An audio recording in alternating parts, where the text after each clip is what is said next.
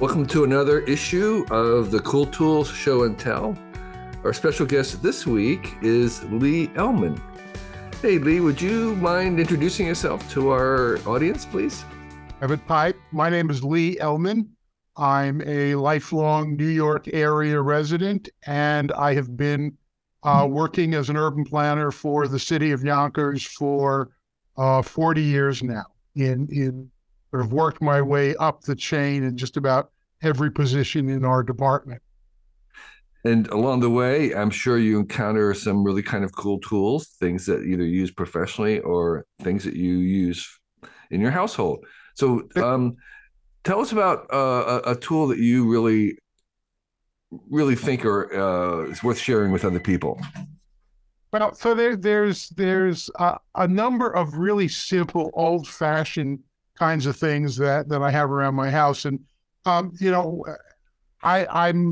unlike so many people on Cool Tools, I'm not really a maker. I'm somebody that uses tools like any of us hairless apes use tools. There's stuff around the house that I've picked up over the years that I think is better than others or just does the job. So one of the very old-fashioned things, and I brought two of them, are two old-fashioned ice picks. The question is, why do I have two old-fashioned steel wood-handled ice picks in my house? Well, one of them is to heat up over the gas range to poke holes in things or to kind of weld plastic, or if the kids needed some kind of a Western rustic sign made on a piece of wood for a project. All things that you might otherwise do with kind of a soldering iron. And the other one, not that we get blocks of ice. We are not in 1910s where people bring ice up the steps for the ice box. But we do get big blocks of hard Parmesan cheese, or one of our local kind of gourmet stores sold really big blocks of really, really good chocolate. And the easiest way to off a piece was to hit it with the ice pick. And so consequently, my kids, as they were old enough to be allowed to play with sharp objects, we go, "Dad, can I get a ice pick piece of chocolate?" Go ahead. So that's a very old fashioned thing. And actually they make them in plastic, but I got a kick out of the fact that I've got ones with wood handles and like a steel bolster on the back. I'm assuming that when they originally made a 20-pound block of ice, you probably hit the back with a hammer. So that's one kind of gizmo. Right. So for people who don't know what a classic vintage ice pick is, it's kind of like a wooden handle that it just fits in your fist. And then there's a long pick, just like a very sharp, it's like a screwdriver that's been sharpened to a point rather than having something flat. Exactly. And it is, of course, shows up in all sorts of old-fashioned gangster movies as being one of the preferred ways. Weapons. Yeah. You could certainly see how it could be lethal. Actually, there are a number of makers who have an ice pick in their workshop. And one of the famous ones, Jimmy DiResta, who has been a guest on us, manufactures his own versions of an ice pick to use in your workshop for poking holes, for moving things. It's actually, if you are trying to move something, like say near a saw blade, you can use the point to hold it a little bit and move it so your finger's not close to something that's dangerous. So there actually are a number of uses in a maker workshop for an ice pick.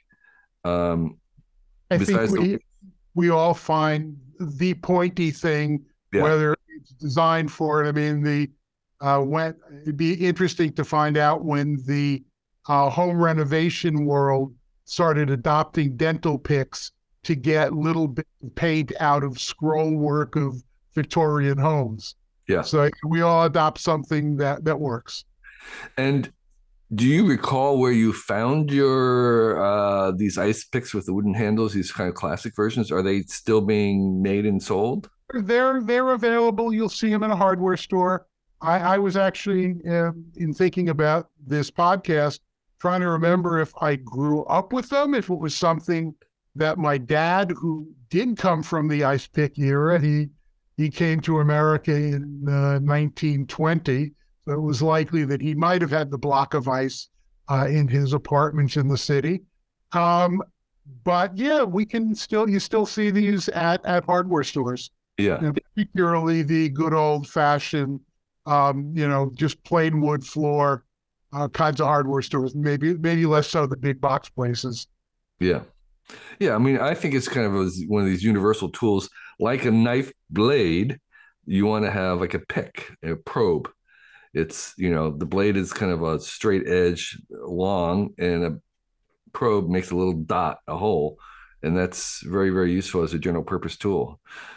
So, Lee, what's the second tool that you okay. Another kitchen item, really very, very plain, but I would say these are the best pot holders that I've ever found. They are just a very, very heavy terry cloth. They have little pockets for your fingers in the back. But I never use that. I just fold them over. The fact that they are rectangular rather than square actually seems to make them work better. They just fold over very nicely, not too bulky. You're able to get a big roasting pan. I cook almost exclusively with cast iron. And so that means the handles get blisteringly hot. So if you're going to hold something for any length of time, and these are made by an outfit called Ritz Mitts.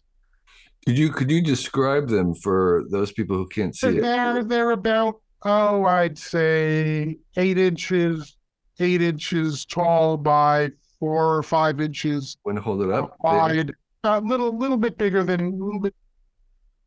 Yeah. And they come in a pair. They have a little bit of what looks like kind of reflective cloth on the back, but I don't think that really serves any greater function than creating pockets for someone's hand to go into. Okay, right. So there's a little slip pocket on each end that you can put your hand in, so you can use it to fold them with your hand like a Muppet mouth, or like the lobster style silicone ones. But unlike the ones that have preformed pockets, you can use it however you like, and they're washable. They're old fashioned. They last seemingly forever, and they're one of those things that I found that just seems to work better than the average decorative pot holder that you might have in your house. Yeah, yeah. And they're called Ritz, Ritz, like the hotel, and then Mitts, like Mitz, just a rhyme on the Ritz. And they're something that I had first found at a cooking store, but then also have found that they're available online. They're available on Amazon. Yeah, that's one of those things that are, I know if you get the right thing, something as simple as that can bring you joy each time you pick it up. Yeah, I mean, it's the same thing with, having a laugh at why do I have old-fashioned ice picks? They work. They work better than the alternative. They stay where they're supposed to. Yeah. Okay, that's really great. So the Ritz pot holders. So you're on a roll, Lee. So what's a third one? Oh, something that I actually found on Cool Tools that I started using, that I've told people in my office about, so we've kind of disseminated it out, is the Bish Tear Mender. And it is this little bottle of natural latex that you use to mend cloth. And it works almost at the level, the speed of CA glue, but on cloth. So you can you'll have a tear. I usually put some kind of a backing behind something, put this stuff on it, but the ends of the tear together, and in a minute or two, it's sealed up and it'll live forever. So it's fabric tears. So you have a tear in your jeans somewhere, maybe you caught it on something. You'll put a little bit of backing underneath it, Right. glue both surfaces, including the little tear, and then you can mend it. And absolutely, without sewing. And as a curiosity, I wanted to see how long the stuff lasted. So I had a tear in. That's something that's going to get washed all the time. It's not like anything else around the house. So I mended the little hole with this stuff, and I don't know, it's 25 washes or more. I don't know how long it's been, but it just holds up. And the other thing that's interesting about stuff is not just, it works, but it's made in a sheltered workshop. I believe in Minneapolis. I'd have to look again. It's done by one of the lighthouse organizations, the organizations that employ the visually people with visual problems. So, along with a number of other things that they make out of this place, they bought this brand a number of years back, and it is just one of their things. So not only are you getting something that really works well, but you're also at some level, I suppose, doing good, which is nice. Wow. So remind me again of the name of this liquid. Well, it's called Tear Mender, but it's also because of the person who originally made it. It's called the Bish, BISH. So if you were to Google the Bish Tear Mender, you'll find this stuff. Okay, and presumably it doesn't really require very much. You're not going to use very much of it, so. No, but you also don't want to buy it in unless you had some special need for it, because like super glues, it does tend to harden up.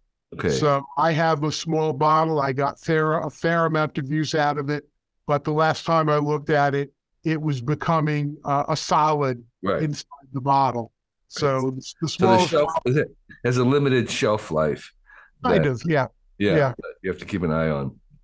Okay, the Bish fabric mender or tear mender. That's really great.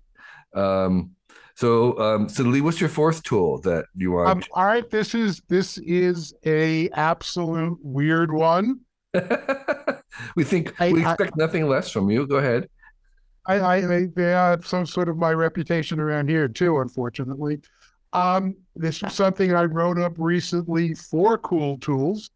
I had carpal tunnel surgery. Was able to use my right hand. My left hand, I had a horrible rugby wound. I played rugby a million years ago, and that hand doesn't work quite right. So I said, how am I going to deal with going to the bathroom with don't work? So how are you going to do the bathroom without your hands, you're saying? With hands that were not working as well. All right. So I bought a portable bidet. and when you need a tool, you need a tool. All right. Okay. Do you want to describe what this portable bidet looks like? A two-piece tool It's got a water container, and then the top piece is the pump and spray nozzle. And you put warm water in the bottom tube. You screw the top tube on, and it has high and low power on a nozzle that you can wiggle around to the right spots. Wow. So they were not always advertising those dumb bears and the toilet paper. I might have been too shy to put this up. Right. So do you have bidets at home on your regular toilets? Oh, no, I didn't. And this was a of need. I knew that I was going to have a problem. Yeah. Didn't the bathroom, the ones you only tie into the cold water either. Right. So this is presumably usable, portable, if one goes on vacation. Yeah, yeah. As they say, convenient and discreet. Right. The everybody that I know who has put a regular bidet on their home toilets have said they're never going back. And they have these. We did some for my mother-in-law. These kinds that you install into existing toilets. Just a little thing. So, what's this one called, and where do you find it? I found it online. Googling portable bidets, and honest to goodness, there is no brand name on this. There are any number of little battery powered equivalents on Google. Is this battery powered? It takes 2A batteries. Okay. And it seems to keep working. Okay. As I said, it worked for the amount of time that I needed it to work, and seems to still be going. Right. So this is a thing. If there's multiple makers or of them, then it's not just a one-off. There's like it's a thing that people do. The thing that people do, and there are ones that are not battery powered. There are little squeeze bottle ones as well, but I knew that was not a thing because of the way my hands were working. Right. Yeah, that's the whole purpose of it. So people just have to Google portable bidets, battery powered, whatever. That's really cool. I didn't know about that. It's kind of just, again, for the people who can't see it, it's about the size of I don't know, a banana. Yeah, that's about right, and about the thickness of a large tube of toothpaste, let's say, the plastic pump kinds of tubes of toothpaste. Right. And it falls together, and it's about, I don't know, 8 or 10 inches long, but the top folds in, unscrews and folds into the bottom, so that you have something that's about 4 inches long. Right. Yep. And you can take that, as you said, it's something you can travel with if you needed to. So that's really great. Really, thanks for those unorthodox and unconventional things that we're looking for. Thank you. That's the big kick that I get out of all of your stuff. Recommendo. I put my noise on my computer, and the Bish stuff on Cool Tools. Somebody knows for themselves that they want to share with other people because it works. Well, that's really great. So we have a few minutes. Do you have something that you're working on, or a project, or something that you are passionate about that you would like to share with us? Well, we're always trying in the New York metro area, no different in most of the country. We're always trying to create more housing opportunities. It is a real task because the city that I work for, Yonkers, is fully developed. There really are no greenfield properties around. Everything is some kind of redevelopment, and everything that you do has impact on someone who's already got a home or a business next door. So it's an interesting problem to have, and it's a problem that we're seeing all over the country. California, I know that Portland, Oregon, Minneapolis are working on abolishing single-family zoning as a way to try to get more housing. My city, we're trying to build bigger around the rail stations as a way to help folks out. I would encourage people who don't know about urban planning and are looking for a really interesting, wide-ranging kind of career to consider it. Mm-hmm. I was introduced to it by a high school teacher in sociology who suggested that urban planning, his thinking was practical sociology, hands-on sociology.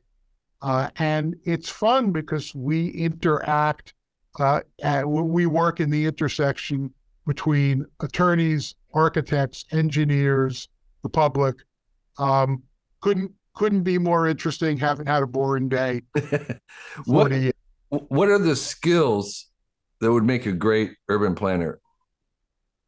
Like if you were hiring, what are you looking for in a person? It depends. It depends on what area you're working on. We do primarily the very traditional land use planning. So we're looking at for somebody who can or willing to learn how to read a map, read plans or architectural and site plans. Someone who has some facility with math, but you don't need to be a statistician. And someone who has the ability to, learn something about the laws that back up municipal land use planning. There are urban planners who do nothing but demographics. They are essentially statisticians. There are economic development planners who are, halfway to being a finance guy at Goldman Sachs. There's all sorts of, there are people who are as much an architect as the architects that I deal with. So, and that's what makes it so incredibly interesting. Mm-hmm. That's really great.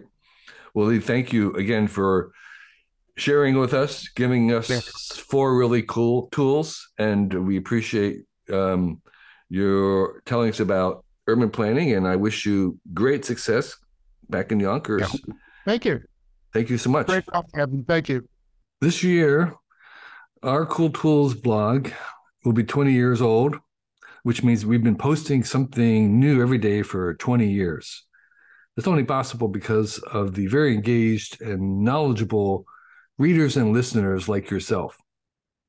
You've kept this place going, and we are very grateful for you. With this idea of 20 years in mind, we decided to try an experiment this year, and I'm inviting our guests and listeners to join me on our Cool Tool Show and Tell, which is the program that you're listening to right now. So if you feel you'd make a good guest on this podcast and have 4 uncommon tools that you'd like to share with us, please sign up on our form on the website, and we'll see about inviting you. You must be comfortable talking on a video, and you need to have some tools that you can show. We record on, as you know, on Zoom. We do a YouTube version, a video version of it, as well as an audible version. Fill out the form if you're interested, and list your 4 cool tools, and we'll see if there's a good fit. The applications aren't guaranteed in any way, and we're looking at tools that are new to us and appropriate tools, and whether the times will work for you. So we're really interested in hearing from people all over the world, not just in the US, although the tools have to be available online, easily available online. And if you are a longtime listener, you kind of know what the definition of our tools are. They're very broad. They can be anything that's handy, from something in the kitchen to something you use to travel, to a workshop, to something professional that we may not know about. We're really interested in things that we don't know anything about. So this is an open invitation. We'll give it a try. If you think you make a good guess for this podcast, fill out the form. There'll be a link somewhere on our website. And we look forward to chatting with you. Thank you.